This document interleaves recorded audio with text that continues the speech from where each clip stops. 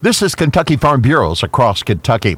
KFB's Renee Carrico says the state's beef producers have vastly improved their herds and the quality of meat for consumers. We've always been so focused on growth, but now we've got guys really focusing in because of the demand on that meat quality. So you're getting a really personal touch on your product. You're going to have higher marbling. You're going to have really tender steaks and ground beef that I don't think you'll go back once you go to some local ground beef. It's really remarkable how far our producers have come. Carrico says state consumers are demanding more locally produced beef, and it's growing the industry. They can't expand fast enough. They're booked up with people continuing to grow that business, which is awesome. It gives our guys a value-added way to market their animals and their meat products, but it also gives our small businesses like our meat processors a way to expand and have some longevity in the state, which I think is huge and important for our rural communities. Kentucky cattle sought after nationwide.